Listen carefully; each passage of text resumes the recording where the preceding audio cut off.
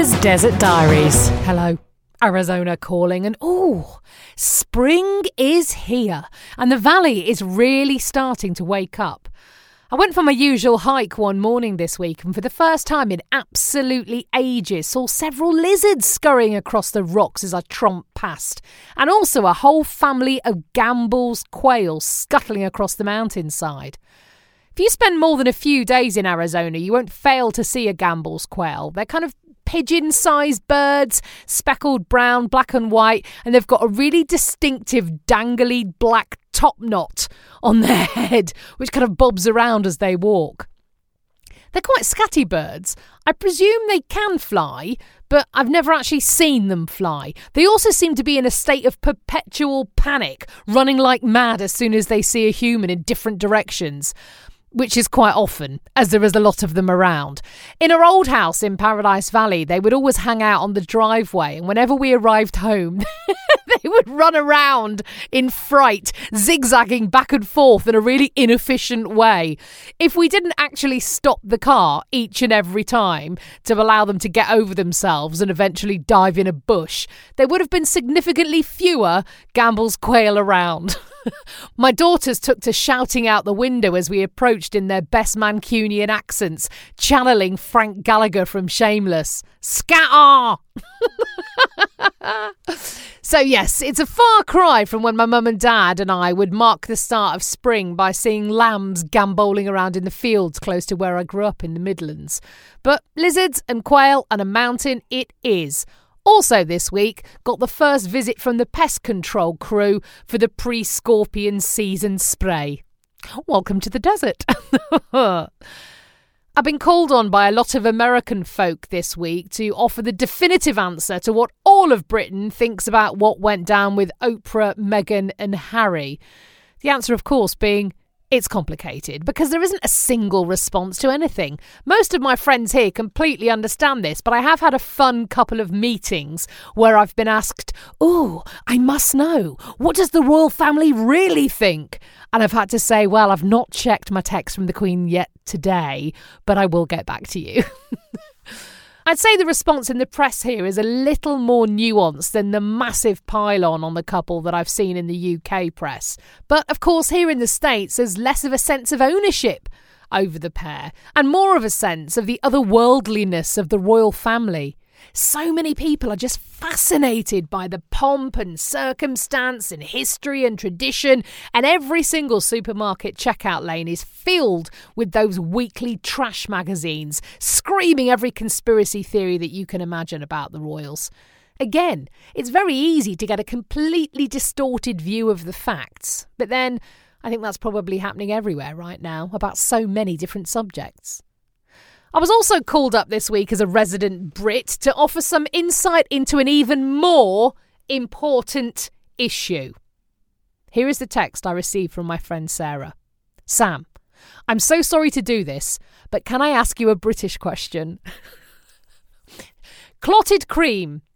Is this something you make or buy?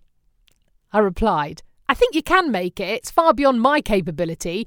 Usually, you just buy it. Great, she said. Is it nice in tea? I'm sorry, what? In cream tea, yes. You put it in a cup of tea. I said, no. Clotted cream goes nowhere near the actual tea. The meal is called a cream tea, and it does involve a cup of the drink tea and scones or scones, depending on where you live, and jam. And people get very upset about what goes on the scone or the scone first, the cream or the jam. This is a very British thing. She was very excited by this. On the programme we're watching, she said, the presenter put the jam on the cream and then said, I'm not getting involved in the debate. And me and my husband didn't know what the debate was, but now we do. I said, it's not so much of a debate, to be honest, but a massive, massive issue. Friendships have fallen on this. I'm only exaggerating a bit. Our talk continued. So cream tea is a meal, not a drink. Yes, I said, but tea is also what people in the north call their dinner. If you live in the north, it's the meal you have about 6 o'clock. What are you having for your tea? Steak and kidney pie. Thank you. Oh, I'm off for a chippy tea. etc. What do they call that meal in the south, she said. Oh, right, in the south, you call that dinner. But in the north, dinner is a meal, but dinner in the north is the meal you have in the middle of the day. It's dinner time. I'm going on my dinner break. I'm going to go and get a butty from the butty shop. What's a butty?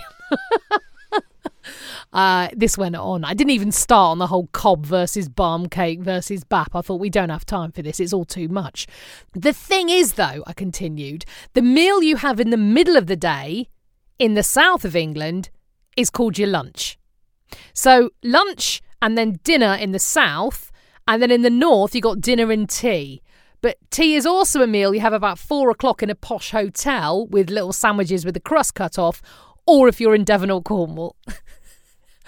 The thing I don't understand, Sarah said, is that all of these places that you've talked about are only really a couple of hours away from each other. The north and the south are closer than Tucson and Phoenix. They're the kind of two major cities in Arizona. And she's basically right.